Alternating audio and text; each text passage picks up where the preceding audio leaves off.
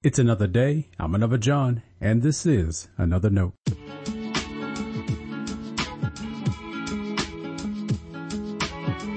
Today's edition of Another Note is titled, A World of Jacobs.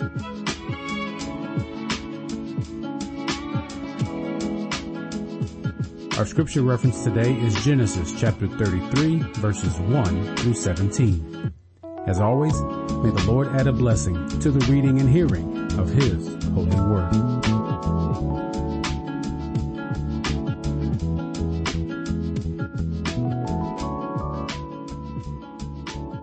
Now Jacob looked up and saw Esau coming, and 400 men with him. So he divided the children among Leah and Rachel and the two maids. He put the maids with their children in front, and then Leah with her children, and Rachel and Joseph last of all. He himself went on ahead of them, bowing himself to the ground 7 times until he came near his brother. But Esau ran to meet him and embraced him and fell on his neck and kissed him, and they wept. When Esau looked up and saw the women and children, he said, "Who are these with you?" Jacob said, "The children whom God has graciously given your servant." Then the maids drew near, they and their children, and bowed down. Leah likewise and her children drew near and bowed down. And finally Joseph and Rachel drew near, and they bowed down.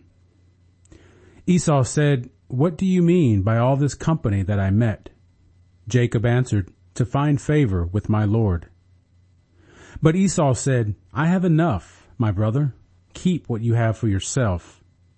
Jacob said, "No, please, if I find favor with you, then accept my present from my hand. For truly to see your face is like seeing the face of God, since you have received me with such favor. Please accept my gift that is brought to you, because God has dealt graciously with me, and because I have everything I want." So he urged him, and he took it. And then Esau said, "Let us journey on our way, and I will go alongside you." But Jacob said to him, "My Lord knows that the children are frail, and that the flocks and herds which are nursing are a care to me. And if they are overdriven for one day, all the flocks will die. Let my Lord pass on ahead of his servant, and I will lead on slowly, according to the pace of the cattle that are before me, and according to the pace of the children, until I come to my Lord in Seir." So Esau said, "Let me leave with you some of the people who are with me." But he said, "Why should my Lord be so kind to me?" So Esau returned that day on his way to Seir, but Jacob journeyed to Succoth, and built himself a house and made booths for his cattle, and therefore the place is called Succoth. This is the word of our Lord.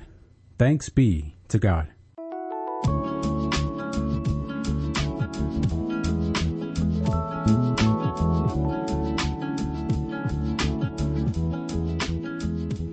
Genesis 33 is one of my favorite chapters to read. It includes the reunion of two brothers, Jacob and Esau. This meeting was 20 plus years in the making. It was all those years before when Jacob stole his brother's blessing from their father, Isaac. More like Jacob tricked his father into giving him the blessing reserved for Esau. The two brothers didn't even see each other to have it out. Jacob fled at his mother's warning. She told him to stay gone until your brother's anger against you turns away. There's no sense Jacob had any inclination that Esau would greet him the way he did. In fact, Jacob is sure of the opposite response. So he prayed before he met Esau. He sent gifts ahead to his brother, but it was all for nothing. Jacob bowed himself to the ground 7 times before he finally met Esau, but Esau hugged his brother and kissed him. Some think Esau is putting on a show himself, that his kiss was more like an attempt to bite Jacob. I'm not sure that's what's happening. Instead, I see Jacob, the one who we have known as the trickster of the family, worry about his brother's anger. If Jacob were in his shoes, he knows how he would respond. But I keep returning to their mother's charge to Jacob. Of course, remember, she was in on Jacob's trickery. It was her idea. She knew Jacob would follow through with her plan, and she was the one that told Jacob to leave. She knew that if Esau had the chance then, he would probably kill his brother. But if there was some time put between the two, she knew Esau would turn from his anger. I imagine some people come wired with that kind of ability more than others. When it comes to reconciliation, their personality seems to make it easier for them to do the impossible. Then there is Jacob. People like Jacob can't imagine someone else passing a chance to bring harm to another. Exacting revenge is a logical, justifiable approach to life for Jacobs. Truth be told, Jacobs need Esaus to show us what reconciliation can look like. Even if we're not hot-tempered or easily angered, we can learn from Esau. Notice how much he wants to welcome his brother back into his life.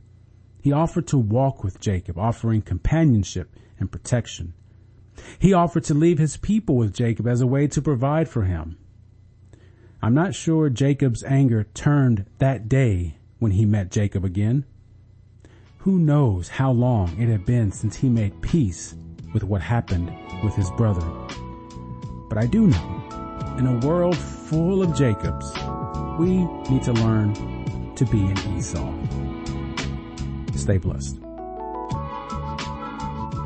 Thanks for always supporting Another Note. This is our daily devotional. I'll keep writing and recording as long as you keep listening and we keep growing. If you ever find Another Note on iTunes or anywhere else podcasts are available, make sure to leave a review so others can join us. And the easiest way to connect with me is online at anotherjohn.com. God be with you.